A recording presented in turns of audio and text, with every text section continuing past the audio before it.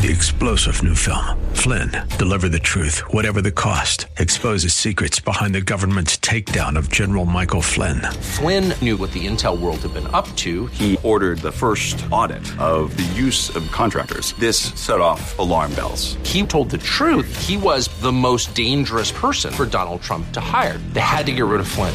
Flynn, deliver the truth, whatever the cost. Available now. Watch it today. Go to salemnow.com. salemnow.com.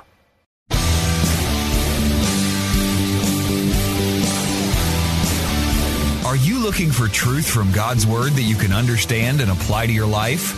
You'll find it today on Make It Clear with Dr. Stan Pons. Listen now as Stan makes it clear.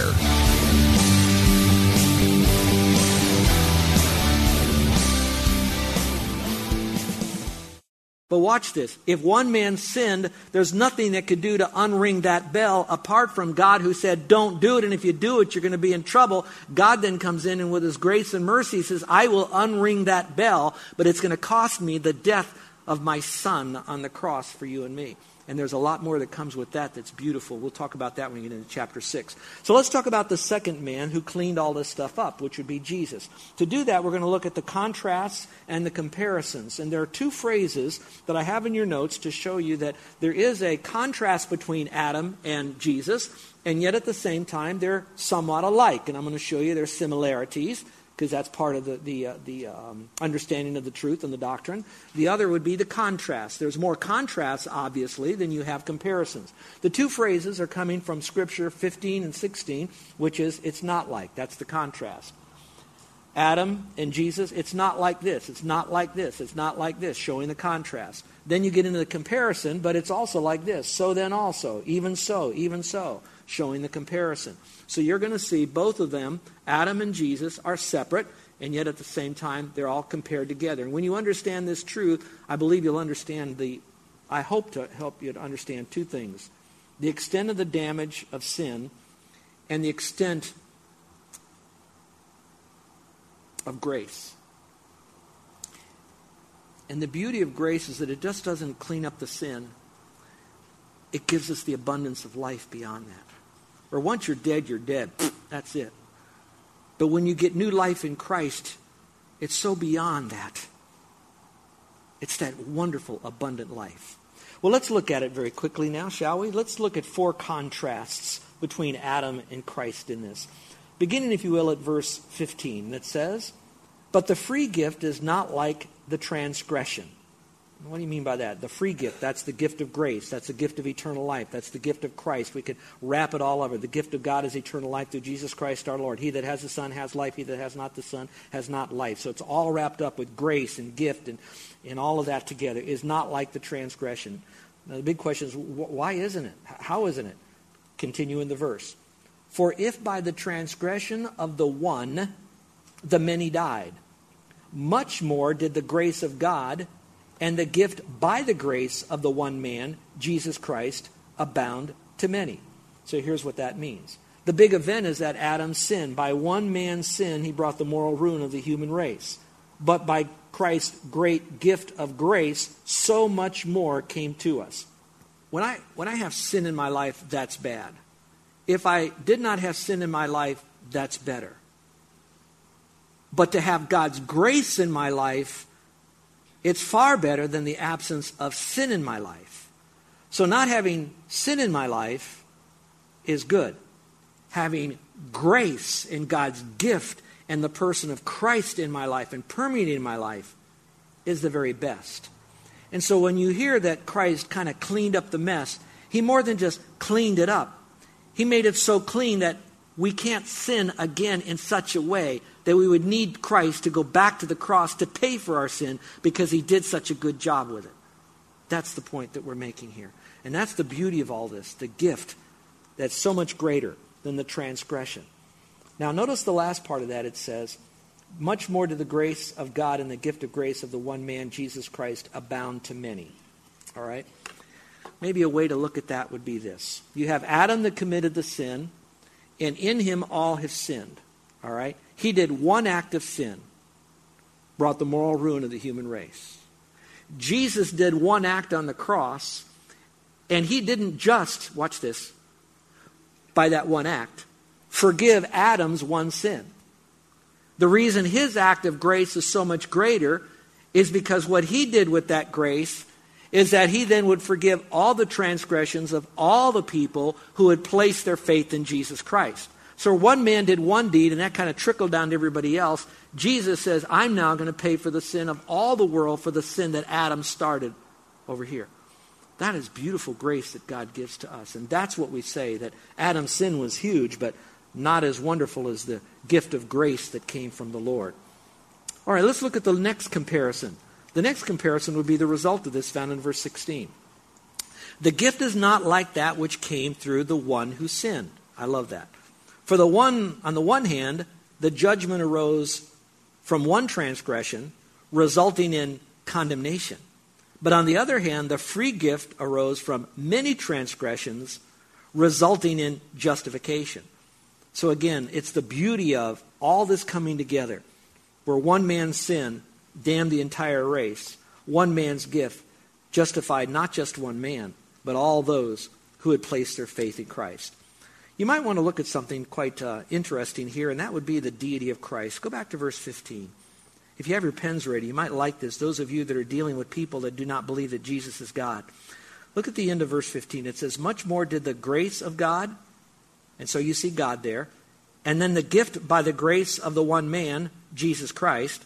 So you see grace of God and the grace of Christ, one more time indicating that Christ and God are deity because they're the ones from whom grace emanates, from whom that grace is then given.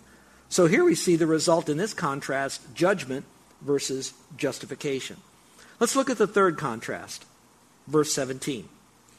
For if by the transgression of the one death reigned through the one, much more those who receive the abundance of grace and the gift of righteousness will reign in life through one, Christ Jesus. So through Adam, death reigned, but when you have Christ, it brings life. And oh, how beautiful that is to have the life of Christ. Because here's what happens. When you die, it's over for you.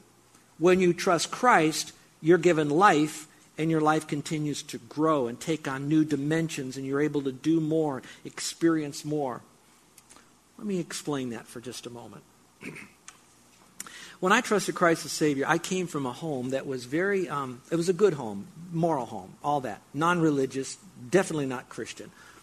But I grew up in an environment where our family we never went on vacation, we never went anywhere, we just kind of stayed home. I can remember in our home, Mom and Dad would have sheets over all of our windows on the inside because they felt like it needed to keep the sunlight from coming in, because they needed to run the air conditioner, and they wanted to keep it as cheap as possible, so they want to make sure no light, no heat would get in. I don't even remember what our couches looked like because Mom would have sheets all over our couches and the chairs that were in there. And then whenever we'd have a guest, which was very rare because they didn't have a lot of friends, they would then pull it off and then, oh, I didn't realize we had this kind of furniture, then back on the sheets again.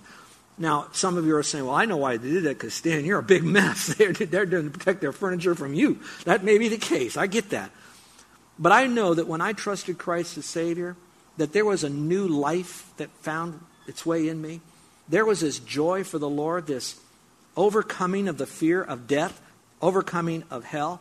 I remember that we began to travel. Carol and I have been to more countries. We've been around more people. We've seen more people come to faith. And if I move away from just what the Lord, through His life and grace, has given to me over that old man Adam, our life is like a kaleidoscope. When I think about, here we are in Hawaii. Here I am pastoring, in my opinion, the finest church in all the world, with the finest people that we love so much, that are more than just parishioners. You're my friends. You're my brothers. You're my sons. I love you. And have this experience. I look back over this little no-name nobody that didn't have any mentor growing up, that had nobody that spiritually was in my life to help me, that coming to faith in Christ, and then God in His riches of His grace changed me from the inside out. That's a magnanimous thing.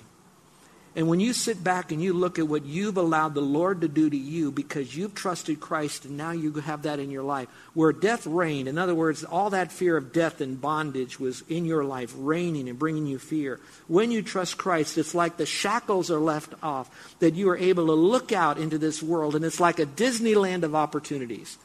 Now let me make this clear. It is not a land without problems in it. all the things we've gone through. We've had financial issues, we've had family issues, we've had friends issues, we've had fitness issues in our life. So it's not without the problems. But in it, there's this hope, there's this joy. So when I look at the Adam and Christ together, I exult in the person of Jesus Christ because of what he's done for me in this life, let alone of what I'm going to get in the next life. And so I say, thank you, Lord, for cleaning up the mess that Adam made, that now became my mess because I made the mess in Adam, even though I wasn't alive then. I was in Adam back then as a human being. And so I committed the same mess he did, and all throughout time, I'm a sinner. And he stepped in with his glorious grace. So when you hear these truths, it's not just a theology message. It's a message that should bring humility and perhaps a sense of brokenness, also a sense of glee and joy because of who he is and how we want our lives to be different. Here's the fourth and final contrast. If you go now to verse 19, it says this: "For as through the one man's disobedience," that would be Adam, "the many were made sinners," and many is kind of a little rhetorical because we know all were made sinners, okay? "Even so through the obedience of the one," and that would be Christ the one. What was his obedience? Let me make this very clear. We know he obeyed the Father and he went to the cross to die to pay for the sin of the world, but I don't want you to think he was only obedient when he went to the cross. He was totally pure, righteous. There was no sin with Christ. But in this context, because of the sin of one, the only thing that Christ did then that paid for our sin was his death and resurrection. So it was the obedience of the cross of the one that it says, the many will be made righteous. Now, that doesn't say that all will be made righteous. It says the many will be made righteous. And how we're made righteous, it doesn't mean we're made righteous in the sense that now we are made that we will never do bad deeds any longer. It's now we are made righteous before God that we can stand clean before him. We are declared righteous because of what he did for us on the cross, and that which connects us is our faith in Jesus Christ. Now look up here for a second. One man destroyed everything, one choice he made, Adam. Jesus did one act, that act on the cross, which is to provide us for salvation. We do the one act, not to sin, to not get to heaven, because that's already in us. We inherited that from Adam. But we do the only one thing, which is to engage Christ as our Savior by faith alone. One man sinned for the world. One man provides salvation. One decision, you enter into Christ, and we have far more than just fire insurance from hell and power over sin, but we have the presence of God in our life moment by moment and the ability to understand Scripture and live a life of pleasure to him. Why? Because we want to. And that's this disobedience to the obedience. So I'm so thankful that the Lord went all the way to the cross. He stayed on the cross, completed that which he was called to do because he was sent to pay for the sin of the world, and he did all the other stuff as the perfect Savior he is. Now, with that, let's just look at the two comparisons. These are easy. You could find these yourself in verses 18 through 21. What are the two comparisons? Look in verse 18. "So then, as through one transgression there resulted condemnation to all men," again, all men are sinners, "even so through one act of righteousness," although Jesus did many acts, but it was the one on the cross, "there resulted justification of life to all men." So circle the word one there. So they both committed a single act. And by that one single act, one brought the moral ruin of the human race, and the other one brought the moral regeneration of the human race to those who trust Christ. Look at now in verse 19. We looked at this before, but what was the other comparison? "For as through the one man's disobedience the many were made sinners, even so," that's that comparison, just like that, this happened, "through the obedience of the one the many will be made righteousness." And I like to put it this way. Both influenced the entire human race. Both influenced the entire human race. And when I say that, the world needs to know that Jesus does influence the human race. That's what propels me into going to China or Indonesia or anywhere God might call me to preach the word. That's what propels me to equip men and women to do the work of the ministry, equipping you to take on small group studies or to be counselors or to come alongside fellow folks that you have to share them the word, because I want them to know about Christ, not a man-made Christ, not a religiously made Christ. I want them to know the biblical Christ and to know what Christ did for us on the cross and why we do not pollute it with works before, during, or after salvation. It is strictly by faith alone. So both influence the entire human race. And Jesus made salvation possible, but it's our responsibility to receive him by faith. And this would be a good time for us to pause for a moment. And have you received Christ as your Savior yet? He did the work for us on the cross. He's offering the gift. He talked so many times about the free gift, the free gift, the gift, the free gift, the free gift. A gift really is an object, but it doesn't become ours until we receive it. And to receive it, I have to believe that that gift is for me. And it is, because he says, God so loved the world, you're the world, you and me are in the world. And that I have to now receive that gift. Now the question is, how do I receive it? Do I do good works? Promise him I'll start this? Do I promise him I'll stop that? What do I do to receive this gift? Do I pray more? Do I give more? Do I be baptized? Do I join churches? Do I stop this? What do I do to receive Christ? It's very simple. John 1:12 says, to as many as received him, to them gave he the right to become the child of God. You became a part of his forever family. He became your father. You were born once into Adam's family. You're born again into God's family. But how do you do that? The rest of the verse says, even to those who believe on his name. So how you receive is found in believing. So don't worry about how you do it. Just do the believing. When you believe in Christ, then you receive the right to become his child. You are born again. You now have God as your Father, who is infinitely more powerful than Satan is, that you have the one who cleaned up the mess and will keep it cleaned. You are connected to the Godhead and a partaker of his divine nature when you trust Christ as Savior. Well, to end with verse 20 and 21, this is what we're going to exalt with, because I think Paul is coming to an end of really rejoicing. He says this, the law came in so that the transgression would increase. So when God gave the law, it only made people realize how they were blowing it. But where sin increased, grace abounded all the more. Circle the word all the more. God just bathes us with his grace. It's like we have a match, and it's right in front of us, and it's flaming up on that match head. And what the Lord does is he pours the Pacific Ocean on that little match that's lit. So no matter how much our sin increases, grace increases all the more. So that as sin reigned in death, even so grace would reign through the righteousness to eternal life through Jesus Christ our Lord. So the two key phrases would be the word reign. We don't use that word reign any longer. Reign like in an authority. If we lived in England, we would know what it meant maybe to be underneath the king and the queen and all of that, and they reign. And I know they got all their different types of political way that they run their government, etc. But in a sense, in a country we have a king and queen that just have absolute dictatorial rule over us. They rule. They have the control over us. They have the greatest influence over us. So in this passage, I can either have sin and death reign over me, and I don't want to do that. But I also can have Jesus Christ reign over me, the one who's altogether lovely. The one who is powerful, who will love me, who will take care of me, who will grace me, mercy me. So if I look at that, I actually now have the choice. Do I want to be underneath the reign of death, or do I want to have the reign of righteousness and eternal life that's found in Jesus Christ? Do I want to be under the fear of death that goes all the way back to Adam, who brought the moral ruin of the human race?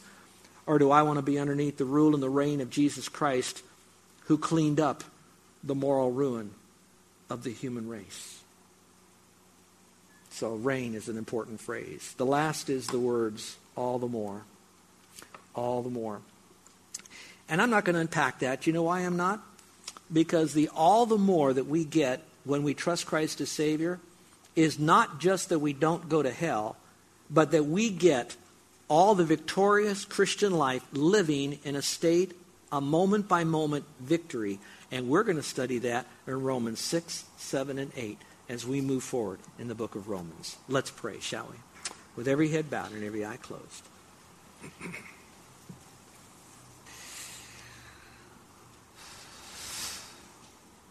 Would you just take a moment in your soul and your spirit right now and just worship the Lord? And to do that, for a moment, just realize the high cost of Adam's disobedience. And when he sinned, it wasn't just that now he had to cover himself up. It brought the physical death in the world that wasn't there. It brought the spiritual death into the world that wasn't there. It brought the eternal death into the world that wasn't there. All because of Adam. And because Adam was the beginning of mankind and humanity, We all have that because of Adam. And we commit the sins as an outflow of our nature. And we're underneath judgment and condemnation because of the trespasses and the nature that we've inherited from Adam. It's all there. And when you see how black and bleak that is,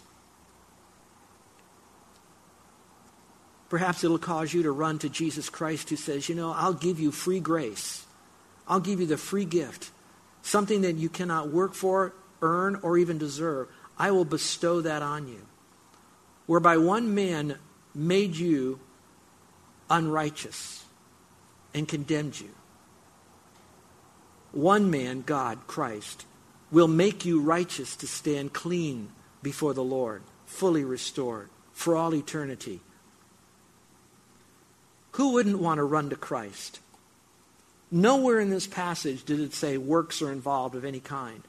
Over and over again in the book of Romans, it's hammering down. It is all of God, not of man. We only enter in as humble, undeserving people who recognize the greatness of Christ as God, who died and rose again. And we now receive that gift of grace, that free grace given to us by placing our faith in Him. Would you do that right now? Would you now claim Him as your Savior by placing your faith in Him? The alternative is to remain in a state of condemnation and eternal death. To trust in Christ puts you in a state of eternal justification, declared righteous, and having eternal life. With the other, it's death and emptiness and futility and nothing to have hope in. When you trust Christ, you have all the future ahead of you. The greatness of Christ in your life, the abundance of life, and so much more. Claim Him right now, because you don't know when you'll breathe your last. I'd like to pray for you if you are. So in a moment, I'm going to ask you in a moment, if you're trusting Christ as your forever Savior, to slip up your hand and put it down if you've never done it before. I'm not going to have you come forward or walk an aisle or anything. I just want to know if you're trusting Christ today, in here, now. So I could pray for you. Now when I pray for you, I'll just kind of pray in a general way. I won't embarrass you by mentioning your name or describing you. But wouldn't you want someone to know the excitement of you receiving the free gift of grace? Like the best gift you could ever get. Wouldn't you want to let someone else know? Well, at least at this point, let me know so I can pray for you. My prayers won't get you into heaven because you've already trusted Him. But I'd like to pray for you. Is there anyone in here today that's ready to cross over and say, I could see where that, I've been in the kingdom of Adam, but I am now embracing the new man, Christ, the second man, the God-man, Christ. I am trusting in Him and Him alone as my Savior for the forgiveness of my sin, for the gift of grace and righteousness and justification because of what He's done for me on the cross. So with every head bowed and every eye closed, if you're trusting Christ today, never done it before, would you slip up your hand right now so I could pray for you? Is there anyone at all? Okay, Christians, please let this propel you, thrust you, drive you into our communities with that message of salvation by faith alone. For your neighbor has the reign of death on him. Your fellow worker has the reign of death on him. The guys you hang with in your social groups, they have the reign of death on them. Why don't you share with them the beauty of the reign of Christ? I'll be praying for you, and you pray for me as we engage our community with this precious message of Jesus who cleaned up the mess that Adam made. Our gracious Heavenly Father, I thank you for the free gift of grace. Lord, we do not treat it lightly. It's not like someone handing out little pieces of food with a toothpick at it at one of our big box stores. We're talking about the gift of grace that cost the death of the Lord Jesus Christ his blood and all that went through that for us, given to us who are so undeserving yet so desperately needing of it. And so, Lord, we receive that gift of grace with great humility, but also with great responsibility. That now that we have it, we've got to tell somebody. Not so that we can keep that gift, but it's because we are excited about that gift. Because it's Jesus Christ in us, the hope of glory. Now, Father, I pray this in Jesus' name. Amen. You're listening to Make It Clear with the teaching of Dr. Stan Ponz, founder of Make It Clear Ministries. Make It Clear is dedicated to taking the Word of God with clarity into every person's world. It is the support of listeners like you who make the ministry of Make It Clear possible. You can provide your tax-deductible gift to Make It Clear online by going to makeitclear.org. Or you can mail your gift to Make It Clear, P.O. Box 607901, Orlando, Florida, 32860. Thank you for helping us make it clear. If you would like to have Dr. Ponz speak at your church or event, please send us an email at tellmemore@makeitclear.org. Thank you, and remember to make it clear.